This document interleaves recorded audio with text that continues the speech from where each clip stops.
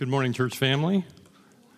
I'm going to be reading from 1 Thessalonians chapter 5, verses 12 to 15, and I'll be reading from the English Standard Version.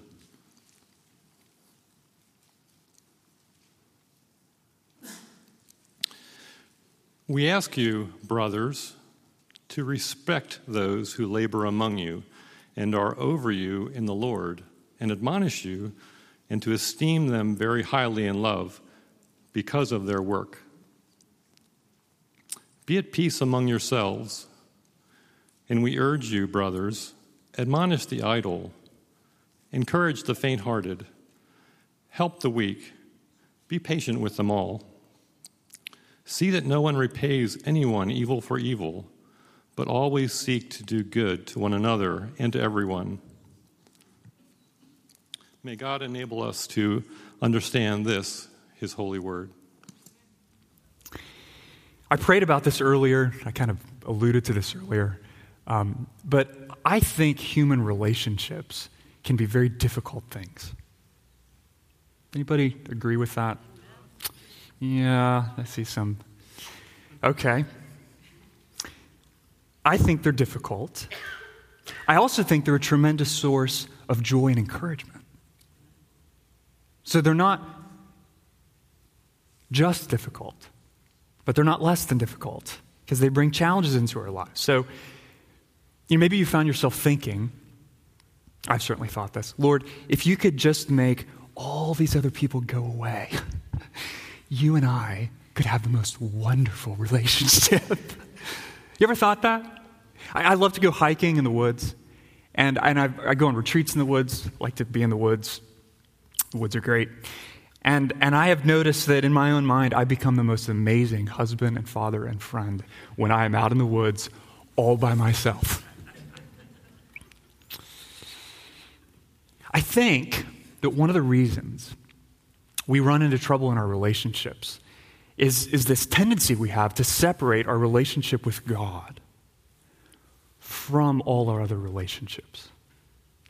So think about this with me. If I'm the son, not like son of a father, but son as in solar system. If I'm the sun and my relationship with my wife is kind of orbiting over here, with my kids over here, and God's kind of over there, maybe near Neptune, and then all of you are kind of in orbit right in my face. I'm at the center of the relational universe. And when that's the case, I will not see any connections between who God is, what God is doing, and all my other relationships, right? Because God's kind of over here by Neptune, and all my other relationships are over here, and I'm at the center. And when I'm at the center of my relational universe, not only do I not see those connections between God and my other relationships, questions like these determine the way I relate to other people. Namely, how have they treated me? What do I feel like saying to them? Or what do I think they deserve right now? But when we recognize God as the functional center of our relational universe, when we realize He's the sun at the center of it all, we start making connections between who God is, what God is doing, and all our other relationships because they're orbiting around Him. So we start asking questions like these. What is Jesus doing in the world? What is Jesus doing in that other person? What is Jesus doing in me? And I'd argue, friends, that these short verses in 1 Thessalonians 5, 12 to 15, they are all about keeping God at the center of our relational universe. They're not just random spin-off fragments from the Apostle Paul. There's a theme. This is what it looks like when God is at the center of our relational universe and we're connecting the way He relates to us with the way we relate to other people. Does that make sense? That's the theme here. And I think that's the case because the whole second part of chapter 4 and the first part of chapter 5 are focused on what God is doing in the world. And in particular, what God will do on the day Jesus returns to make everything wrong right. And the Apostle Paul, if you look back up into chapter 5, he concludes this whole section with a strong word of encouragement in verse 9 to Christians, to those who have turned away from living for themselves and turned toward trusting and obeying Jesus. What does he say? For God has not destined us for wrath, but to obtain salvation through our Lord Jesus Christ, who died for us so that whether we are awake or asleep, we might live with him. What does that tell you about God, Christian? Which should tell you that he's a sovereign God, right? He's ordained your destiny. He's also what? A loving God. He died for you. He died for you so that when Jesus returns, you won't be condemned on account of your sin. Through faith in Christ, you'll be transformed into the perfect image of God. You will, when Jesus comes back, not just pass through some sort of limbo line of judgment off into another world of eternity with angels and harps. You will become truly and fully human. Think about that. Life as it was meant to be. You as you were created to be with God. That's your destiny, friend, if you're in Christ. Which means that the most important thing about you right now is not what you are doing for yourself in your little life right now, but what Jesus has done for you, Jesus is doing for you, and Jesus will do for you. So even if you're surrounded by relational difficulty, hear this. The grand story of your life, Christian, is not, oh, look, there goes Joe meandering through a relational wasteland. No. You're walking the path to salvation. Jesus is with you. Jesus is for you. Jesus will bring you home. And if you have that hope, if you cherish that hope, if you believe, as Paul says in verse 10, that all your fellow brothers and sisters in Christ share the same destiny, destined for salvation, that's not just going to affect your relationship with God. That hope of salvation will change the way you relate to everyone around you, including people who hurt you. So here's the main point. For all of you who have like 7-minute attention spans, I'm going to give this to you early before you lose me, okay? Here's the main point. Listen, keeping the gospel, the hope of salvation in Jesus Christ in view, keeps God at the center of your relational universe, which will affect all your other relationships. And that's what Paul's saying in verse 11. Look there. Therefore, given the hope of salvation we have, all Jesus is doing in us and as his people, all he will do in us, therefore, encourage one another and build one another up just as you are doing. Translation: the hope of salvation God has given us in Jesus Christ doesn't exist in a book on the pastor's library shelf. It is connected to absolutely every other relationship in your life, Christian. That's what the therefore is for. And verses 12 to 15 fill that out. If you're hearing me and you're thinking, okay, so what does that look like? Good question. Paul answers that in verses 12 to 15 by kind of illustrating this point with 3 groups of people. Our attitude toward church leaders, our attitude toward fellow members, and our attitude toward our enemies. So the groups are different, but the main point is the same. Our hope of salvation compels us to build one another up. That's the big idea. So let's look at these illustrations. How do we do that? How do we build each other up? First, building one another up means we honor our leaders.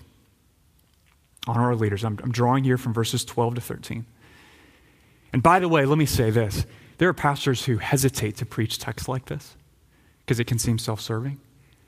I'm not going to hesitate because this isn't about what I think, right?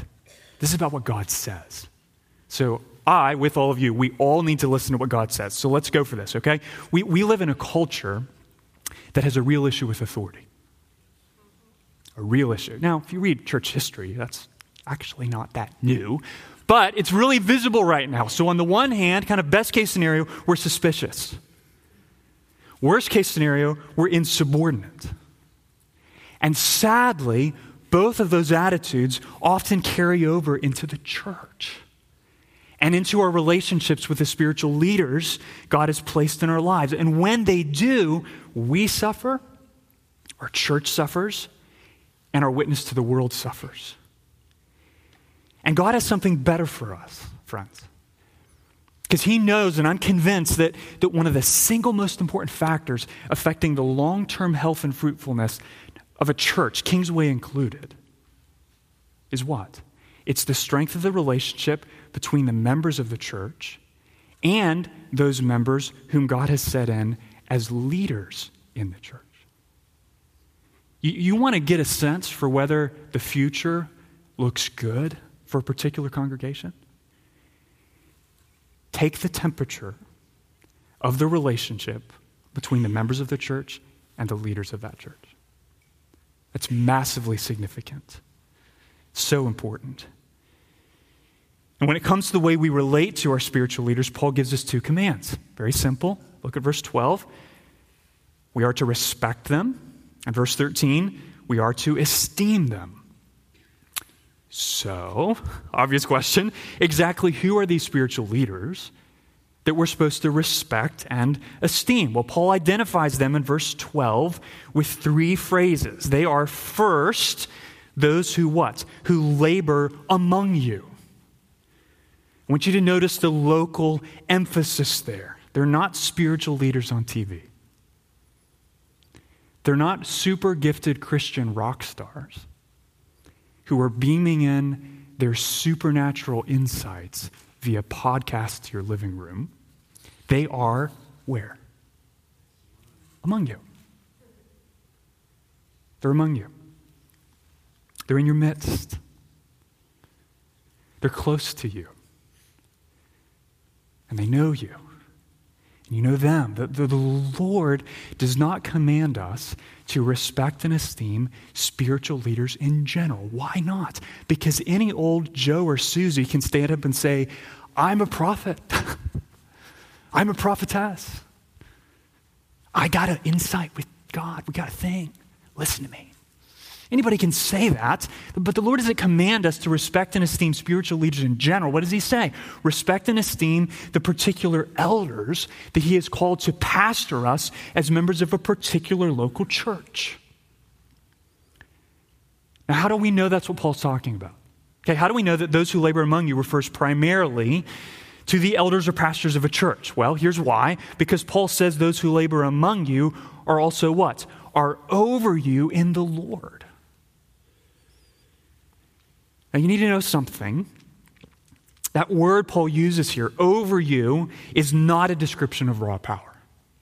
It's not. It combines the ideas of ruling and leading and protecting for someone else. Okay, it's also the same word Paul uses in 1 Timothy 3, verses 4 and 5, to describe a qualified elder who is managing his household well. Exact same word. And it's the same word Paul uses in 1 Timothy 5:17 to describe elders who rule well. Same word. Especially those who labor, same word, in preaching and teaching. So what's the point? Spiritual authority can be horribly misused. Horribly misused. But it's fundamentally a good thing because it's an expression of the authority of God himself. Please hear that. 1 Peter 5, verse 1. So I exhort the elders among you, as a fellow elder and a witness of the sufferings of Christ, as well as a partaker in the glory that is going to be revealed, shepherd the flock of God that is among you, exercising oversight, not under compulsion, but willingly, as God would have you, not for shameful gain, but eagerly, not domineering over those in your charge, but being examples to the flock. And when the chief shepherd appears, you will receive the unfading crown of glory. Bottom line, the chief shepherd, King Jesus, cares for the church as the Lord of the church by ordaining qualified under-shepherds, pastor elders, to lead, feed, guide, and protect the church with the authority that King Jesus, the chief shepherd, has entrusted to them. His care for us, in other words, on this path of salvation we're walking, I was talking about earlier, it's not impersonal. It has a face. It's expressed through your pastors. And that's why, among many reasons, just attending church on Sundays is really dangerous. Let me explain this, okay? Covenant membership matters because it's only when we join in formal commitment a particular local church that we place ourselves under the spiritual care and protection and authority of a particular body of elders. If you just attend on Sunday, nobody is over you in the Lord. You're on your own. And that's a spiritually perilous place to be, friend. You're essentially saying to God, basically, I don't need the means of grace you think I need. Jesus, when you looked at Jerusalem and your heart broke because you saw sheep without a shepherd, you didn't see me. Because I don't need a shepherd. You do, friend. You do. You need a pastor. You need a shepherd to admonish you with the word of God and to equip and mobilize all your brothers and sisters around you in the church to affirm and oversee your profession of faith. So, how should you relate to your pastors?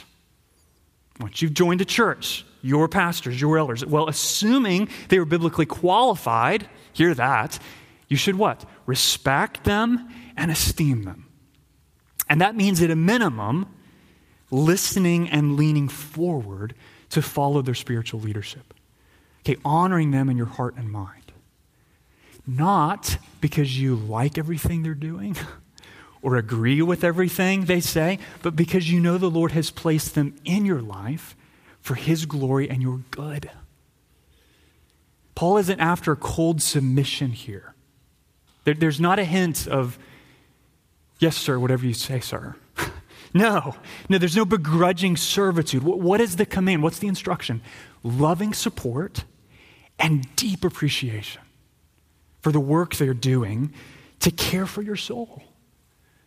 Primarily through the preaching of God's word and prayer. Now, please hear this, because I think a lot of times churches get off the rails with this, okay? Esteeming your pastors very highly does not mean putting them on a spiritual pedestal. Esteeming your pastors highly does not mean putting them on a spiritual pedestal. Don't do that. What happens when you do that? Well, far too many professing Christians do that. And I've noticed that when their spiritual pope of choice inevitably stumbles or falls, proving that all along they were simply a normal human being, they stop going to church. Or they just entirely give up on the faith. You know what that's acting like? That's acting like Paul actually said in chapter 5, verse 9, God has not destined us for wrath, but to obtain salvation through our pastors. Do you realize that? What does he say? God hasn't destined us for wrath, but to obtain salvation through our Lord Jesus Christ. So don't esteem your pastor because you think he's perfect. He's not.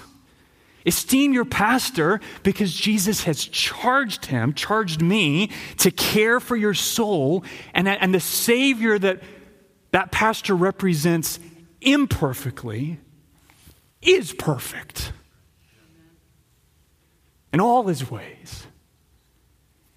Even when your spiritual pope publicly bites the dust. If you stop following Jesus because I stopped following Jesus, you weren't following Jesus. Pray for me that I don't stop following Jesus. But if I do, and I start a website, and I suddenly have a new interest in social media, which I'm horrible at right now, don't you stop following Jesus. Hebrews 13:17 says it well. Obey your leaders and submit to them, for they are keeping watch over your souls, as those who will have to give an account. Let them do this with joy and not with groaning, for that would be of no advantage to you. And I would be remiss, brothers and sisters, if I didn't just stop right now. And on behalf of our eldership, thank you for the way you respect and honor us.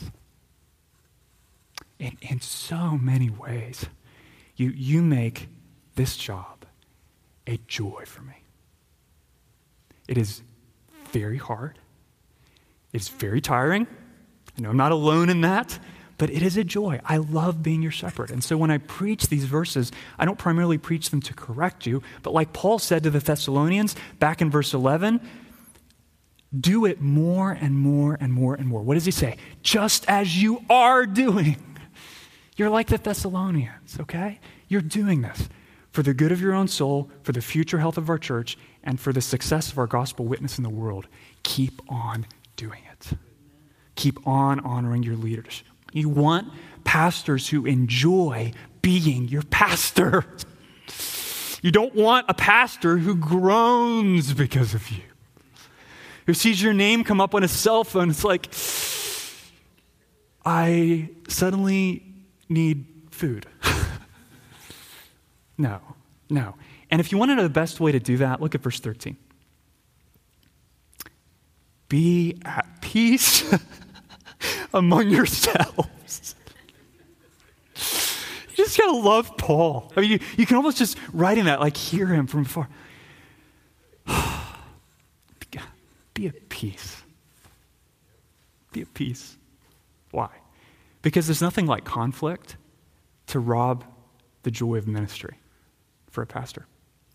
I should also say, having lived through the last decade or so, that there's nothing like conflict, if we're willing to humbly trust God, to teach us that God is faithful. It's the only reason I'm still here. But live at peace among yourselves. Be a peacemaker. Don't come to the pastor elders God's placed over you and ask them to make your life rosy. I can't fix your spouse. I can't fix your kids. Jesus can. And he can fix you and me too. So let's live at peace. Be a peacemaker, especially in your relationship with your fellow brothers and sisters. We build each other up on this road of salvation by honoring our leaders. Second, by caring for our fellow believers. Speaking of being a peacemaker, look at verse 14. And we urge you, brothers, admonish the idle, encourage the faint-hearted, help the weak, be patient with them all. Do not preach a second sermon right now, Matthew. Oh my goodness. I've been waiting for this for the whole series. Because there is a tremendous diversity to the spiritual maladies that assail us as Christians. Tremendous diversity, okay? To the challenges God's people face on the path to salvation. Our struggles, in other words, are not identical. So in the Thessalonian context, the idol seemed to have been church members who weren't interested in working. They just wanted to sponge off the people around them. Hey, you got any change? I need some, Never worked, okay? But the underlying principle of idleness isn't limited to earning a paycheck. We become idle anytime we are reluctant or unwilling to do what King Jesus has told us to do. That's the idol. Some of us grow faint-hearted. You know what God requires of you as a student, a friend, an employee, a parent, a spouse. And unlike the idol, you've done it for a long time. You've actually done it. You're not idle, you've been faithful. So what's going on now? Well, you're tired. You're dog-tired. You've been doing the right thing, but you are so tuckered out of doing it. You're faint-hearted. Your will to endure is on its last legs. Some of us grow weak. Could be a physical illness, could be a chronic disability, it could be a spiritual weakness, like a besetting sin that just keeps coming in and knocking you down. I don't think most of us have to think long to identify at least one area of life where we wish we were more like Jesus. And we can feel stuck. We can feel discouraged. We can see no way out of the trouble around us or within us. Weak. But we don't all struggle, this is Paul's point, with the same challenges on the path of salvation. So the idle are not doing what is right. The faint-hearted are tired of doing what is right. And the weak feel utterly incapable of doing what's right. Different people. And to complicate matters even further, think about this. We can be idle in one area of life. You can, I can. Faint-hearted in a second area, and weak in a third. Same person. Or, it just keeps getting more messy, we can be idle, faint-hearted, and weak in the same area of life, all at the same time, depending on which angle you look at the situation. To which I say, praise God, brothers and sisters. Praise God that the diversity of his grace exceeds the diversity of our troubles. Praise God for that. I don't, in general, love clothing shopping, but I especially don't like shopping for hats. For hats. And the reason is that I have a really big head. Literally. Thank you, Bruce. It's my ears. You should see my feet. But you know why I hate hat shopping? Because inevitably, when I go up to the rack and I pull one out and where's the tag? And I look, what do I read? One size fits all. I'm getting a lot of helpful kind of groans from a lot of the ladies in the room right now, which I appreciate. Thank you for your sympathy. That's a fat marketing lie for which we should sue somebody. You know? Nonsense. Well, I mean, my experience, it's like one size fits no one. One size fits all. Aren't you grateful God doesn't care for us like that? The diversity of his graces in Christ Jesus, the manifold, multifaceted splendor, perfectly meet the manifold diversity of our troubles. Psalm 94:19 says it so well. When the cares of my heart are many, your consolations cheer my soul. Got many cares? The Lord has many consolations for you. And there's nothing generic about them. He meets us with specific mercies for specific troubles. So, just to illustrate this for a moment, consider a couple examples of how Jesus cares for his people in the book of Revelation. Okay? Revelation 2:5, Jesus admonishes the idle. What's that sound like? You have abandoned the love you had at first. Remember, therefore, from where you have fallen, repent and do the works you did at first. Flip over to the next chapter, Revelation 3, verse 8. Jesus encourages the faint-hearted. I know that you have but little power, and yet you have kept my word and not denied my name. Because you have kept my word about patient endurance, I will keep you from the hour of trial that is coming on the whole world to try those who dwell on the earth. I am coming soon.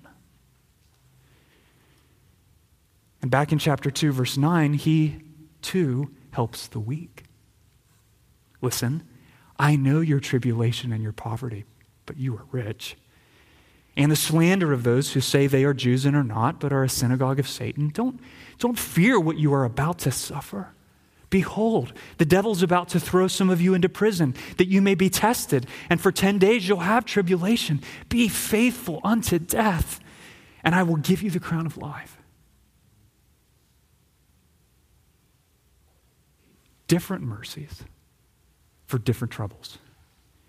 And Jesus, Paul's point here, verse 14, gives us the privilege of following his example, of joining in the work God is doing by building each other up on the road to salvation. In other words, Jesus admonishes you, Christian, to join him in admonishing the idle, in encouraging the faint-hearted, and in helping the weak. And I think we need to avoid two dangers here, okay? First is the danger of assumption.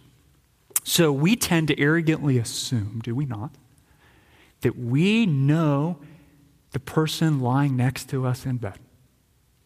Or sitting across from us at the table, or listening on the other end of the phone, or reading our latest email. We need to be quick to listen and slow to speak.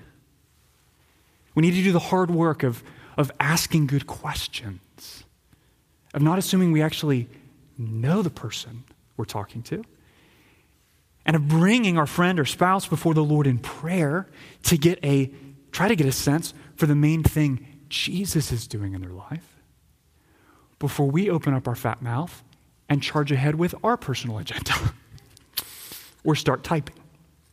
So, for example, idleness in one area may be the thing that annoys you the most about that person. Idleness. So, when you see them, you walk in locked and loaded for a little or not so little word of admonishment.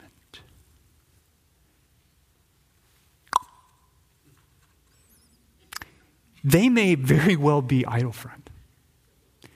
But you know what? They could also be faint-hearted. And it could be their faint-heartedness that King Jesus actually wants to work on first. What he cares the most about right now, and wants you to care the most about right now. So don't assume you actually know the person you're talking to. And don't assume that your change agenda for their life reflects God's priorities. First danger, assumption. Second danger, selfishness. Big dangers here, okay? Have you ever heard someone say, I'm just one of those people who says it like it is. I'm a truth speaker. That's my spiritual gift. Sanctify our sin. Gotta love that.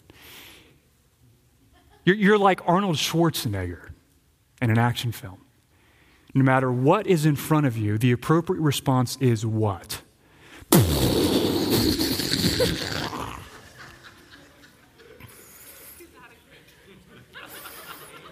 My apologies for spitting on you, Karin. Collateral damage? What's that? Just the way God made me. Or maybe you've heard someone say or yourself say, I just don't like confronting people. It's too messy.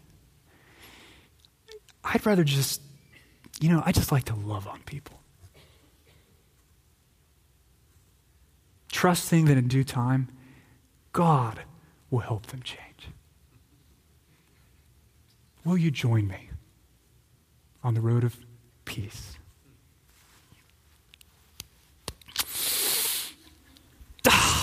What's present in both of those scenarios, friends? Selfishness. Selfishness. Acting like everyone is idle or everyone is faint-hearted is selfish because we're not starting with what the person in front of us actually needs. We're starting with what's comfortable for us.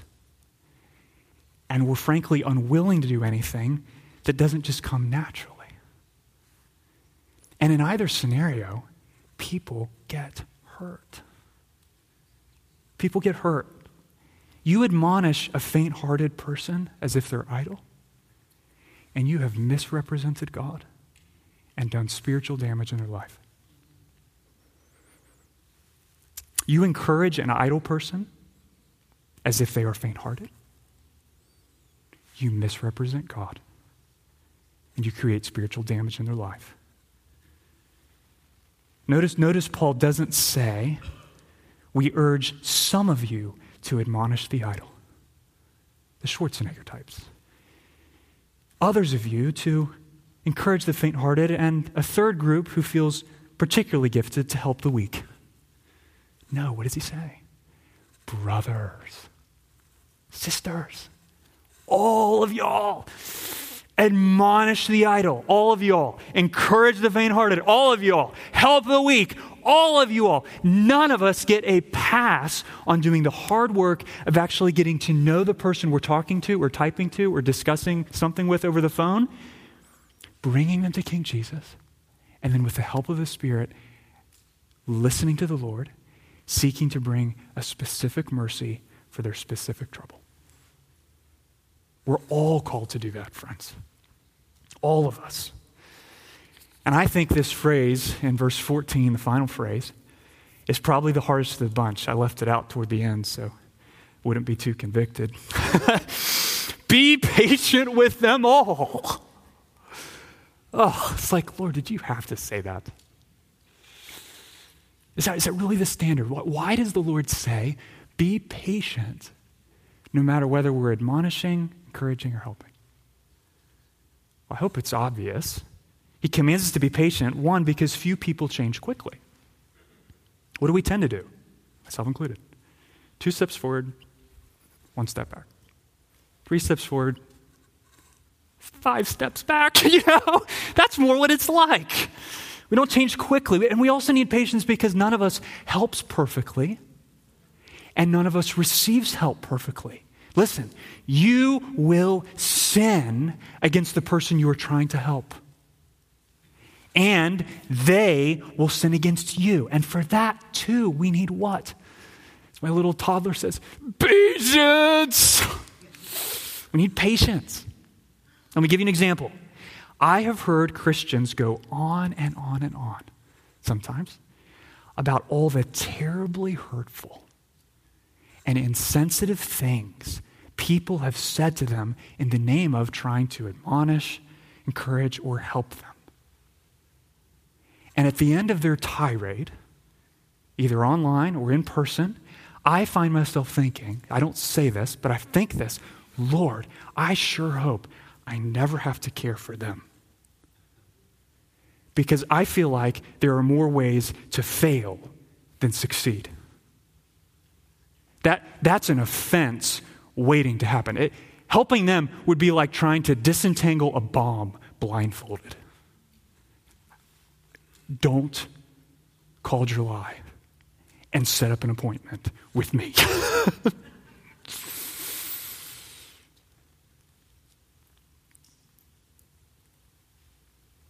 Friend, don't be that kind of person. Don't turn 1 Thessalonians 5:14 into a hammer that you use to beat up anyone who tries to help you. You know? Sounds like this. What? What? You're acting as if I'm idle. Don't you know I am faint-hearted? Like, hello, can I have some encouragement over here? How about starting with a hug? Why are you rebuking me? Don't you know I'm weak? Friend, to the degree that's your experience, and you have been genuinely hurt by another Christian who was trying to serve you, please don't hear me making light of that real pain or hurt. That's why I preach the first point first. But on the other side, do not so lord over, 1 Timothy 5:14, over the believers around you, that unless everybody else just magically gets you perfectly better than you know yourselves, no entrance to care for me. Prove you know me first. No touch. Don't be that person. And I should say this, don't be so afraid of getting it wrong on the giving side or misidentifying someone, you know? Okay, what did Master Matthew say? Eeny, meeny, miny, mo. Weak, faint-hearted. What was the other one? No, don't be so afraid of misidentifying someone that you functionally count yourself out of ever being used by God in your weakness to actually care for a fellow believer. God doesn't just use Christians with counseling degrees. He's commissioned all of us. If you are on the path of salvation, look at verse 11, because that's your mission, Christian. Encourage one another and build one another up. He's destined the brothers and sisters around you for salvation, and he invites you to join in the work that he is doing in their life. Don't give yourself a pass. Consider it a privilege to be used by King Jesus to do his work that he will complete on the day he returns. Build one another up means caring for our fellow believers. We'll end with this, lest I get too worked up. Verse 15, do good to your enemies. Do good to your enemies. I think this is probably the most difficult relationship of the bunch. We've talked about the way we relate to leaders, the way we relate to our fellow brothers and sisters, because a curious thing happens to most people who experience genuine evil at the hands of another person. Because that's real, okay? We are filled with a sudden desire to what? To repay them. To repay them, to make them suffer in proportion to the suffering they caused. Because it's got to be matchy-matchy.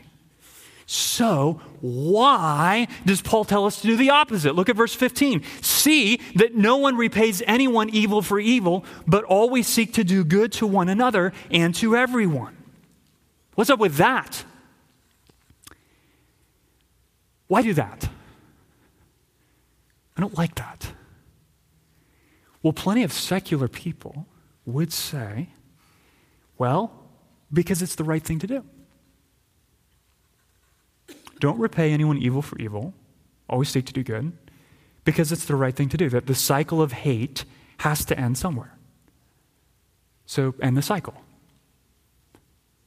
To which I would simply say, why? Why? Why is that right? Why is it right?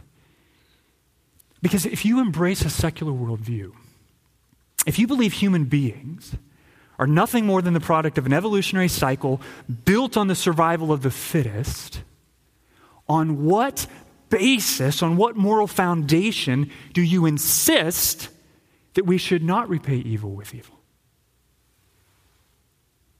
Make sense? Well, Christianity has a better answer. It actually has an answer for that. Romans 12, verse 19. Beloved, never avenge yourselves, but leave it to the wrath of God.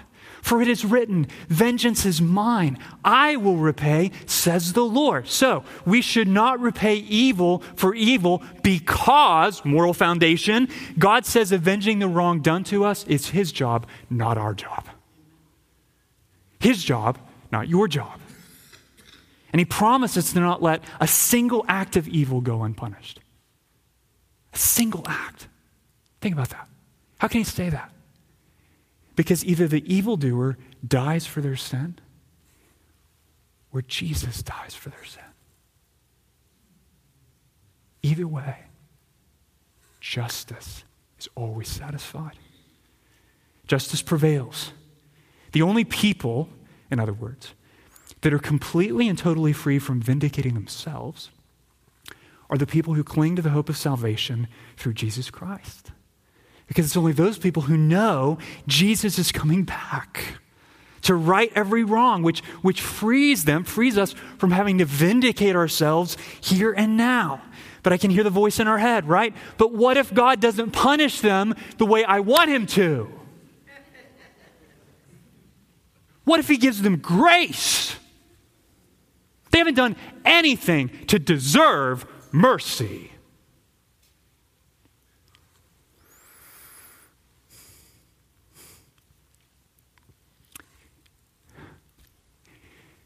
Nor have you, friend. That's why it's called mercy.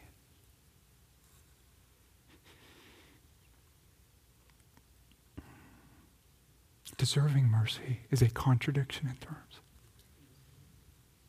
You don't deserve mercy. And I think Gordon Fee puts his finger on the real issue. Listen, the real difficulty most of God's people have with this admonition is that God may not give such people what they deserve. Right? but may show them the same kind of mercy that he showed to themselves. Or as Paul says in Romans 5:8, while you were still a sinner, Christ died for you. And so doing good to our enemies, loving those who hurt us, is one of the most important ways we demonstrate that we actually understand the gospel and that we get that we're walking the path of salvation as genuine sons and daughters. What does Jesus say in Matthew 5:43? You've heard that it was said, you shall love your neighbor and hate your enemy. But I say to you, love your enemies and pray for those who persecute you, that you may be, that's pretty strong, sons of your Father who is in heaven. For he makes his sun to rise on the evil and on the good and sends rain on the just and on the unjust. So let me conclude this point with two brief words of application, okay? The first has to do with our expectations, the second with our actions. First, notice in verse 15, please look there, if you have a Bible open, how the command to do good to one another instead of doing evil implies that even people who are part of the church will sin against you. Do you catch that?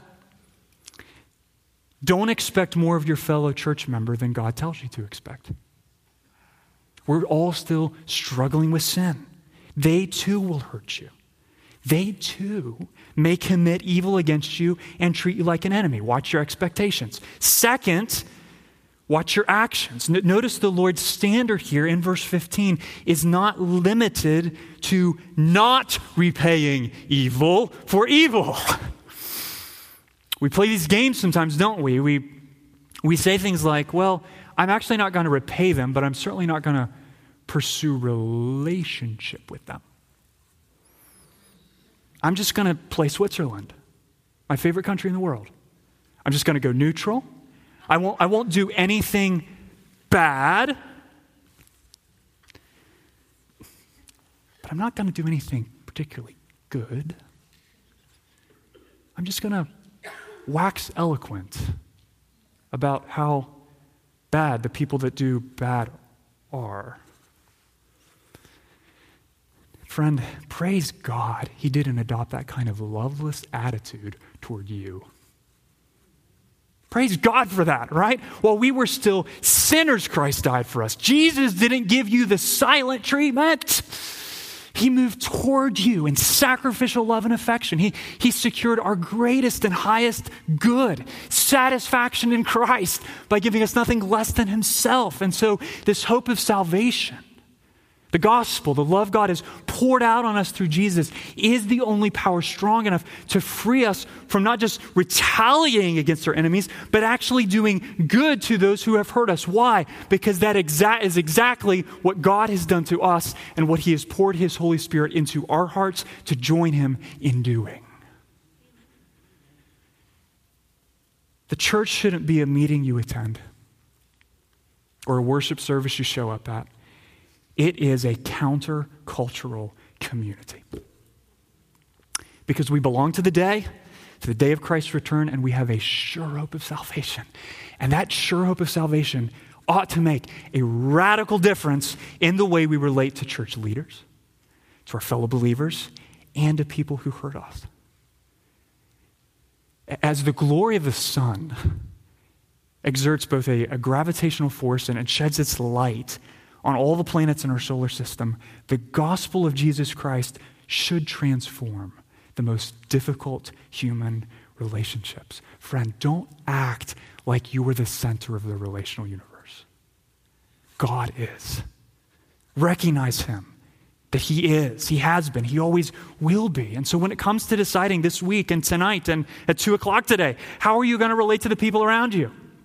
Don't start with, what do I feel like doing? What do I feel like saying? Or what do I think they deserve? Start with, what is Jesus doing in the world? What is Jesus doing in them? What is Jesus doing in me? Let's pray. Heavenly Father, we are grateful for the gift of your word.